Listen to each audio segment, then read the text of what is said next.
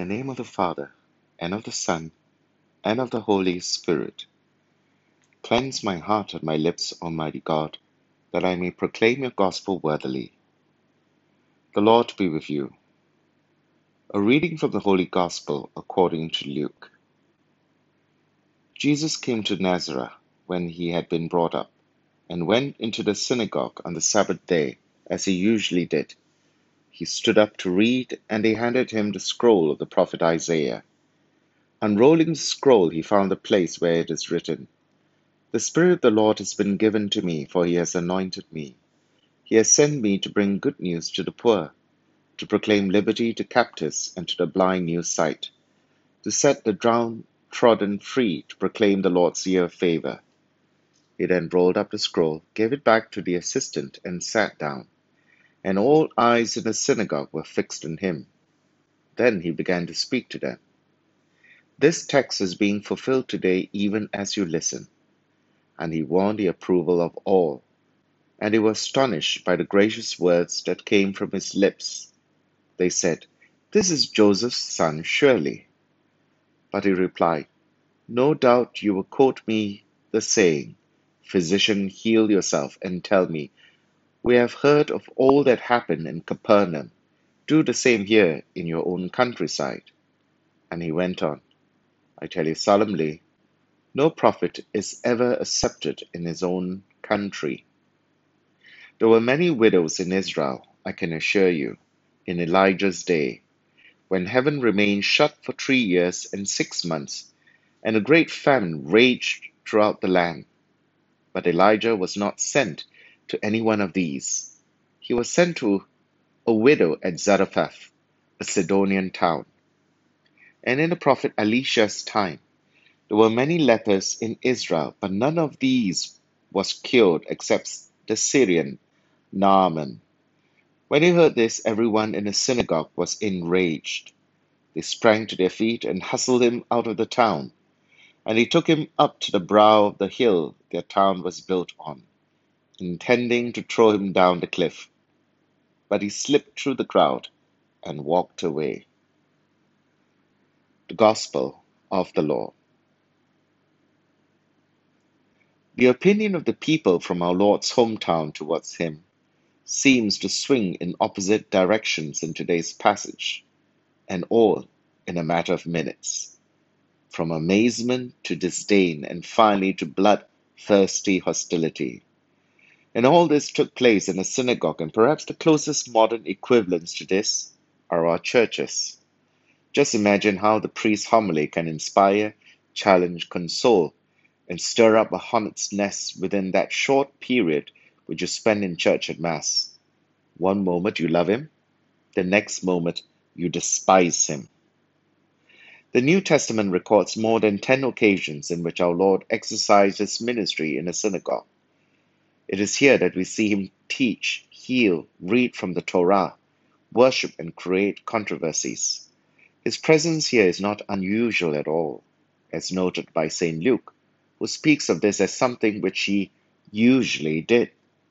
But more than just an observance of a good Jew, the synagogue was an excellent platform for our Lord to teach. He had a ready audience, though not always a friendly one. Initially, this home crowd took kindly to his words when he proclaimed that the prophetic messianic text of Isaiah was being fulfilled that very day as they listened to him read it. St. Luke says that he won his audience's approval, and they were astonished by the gracious words which came from his lips. This admiration, however, was short-lived. The people turned on our Lord as quickly as they were impressed by his words. From raising our Lord on a pedestal, which was literally what happened as he ascended an elevated platform called a bema to do the reading, our Lord was immediately dragged down to the dust when someone realized that this is the very same man whom they knew from childhood. This is Joseph's son, surely. Nothing extraordinary about him. In fact, his ordinariness is the cause of their disdain for him. If only they knew the truth. Jesus is not the son of Joseph. He is the Son of God. This identity is clear at the very moment our Lord emerged from the waters of the river Jordan at his baptism. His divine identity is not one of self-declaration, but rather validated by God himself. If they knew this, their reaction would have been very different. But these ignorant folks demanded that our Lord prove to himself. Physician, heal yourself. An ancient proverb challenging a person to prove his authority. Our Lord then riled them up further with two powerful examples when he highlighted specific aspects of their ministries that were absolutely antagonistic to his audience. Elijah took care of a widow in Sidon. Elisha healed a man from Syria.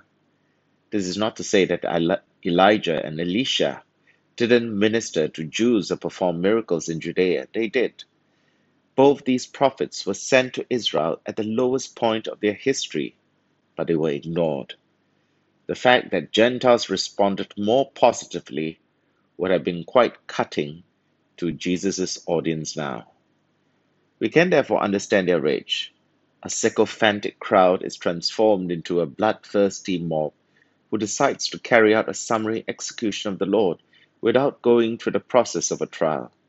But they failed, because our Lord's passion and death has been destined for another time. Their anger was fueled by the shame they felt for being equated with their sinful, obstinate ancestors. And the irony is that they had become the people they hated. This story is not just a lesson of how familiarity can devolve into contempt, but is also a warning to us of the danger of living in a spiritual echo chamber. Both preacher and audience can fall into the same trap. Preachers can seek to appeal to the congregation by telling them what they want to hear, and the congregation can choose a preacher who preaches what they like to hear, resulting in us ignoring and rejecting what God wishes to say to us. Ultimately, we don't get to choose the message. We are called to be servants of the truth, even if the truth happens to be the most unpopular thing in this world. So preachers should preach God's truth, even when it is unpopular, fearing God's disapproval more than the disapproval of people. And people should listen to God's word, even if you don't like the preacher or find his message undelectable. Because what we need is the good news of liberation and salvation, and not just another message to tickle our ears. In the name of the Father, and of the Son, and of the Holy Spirit. Amen.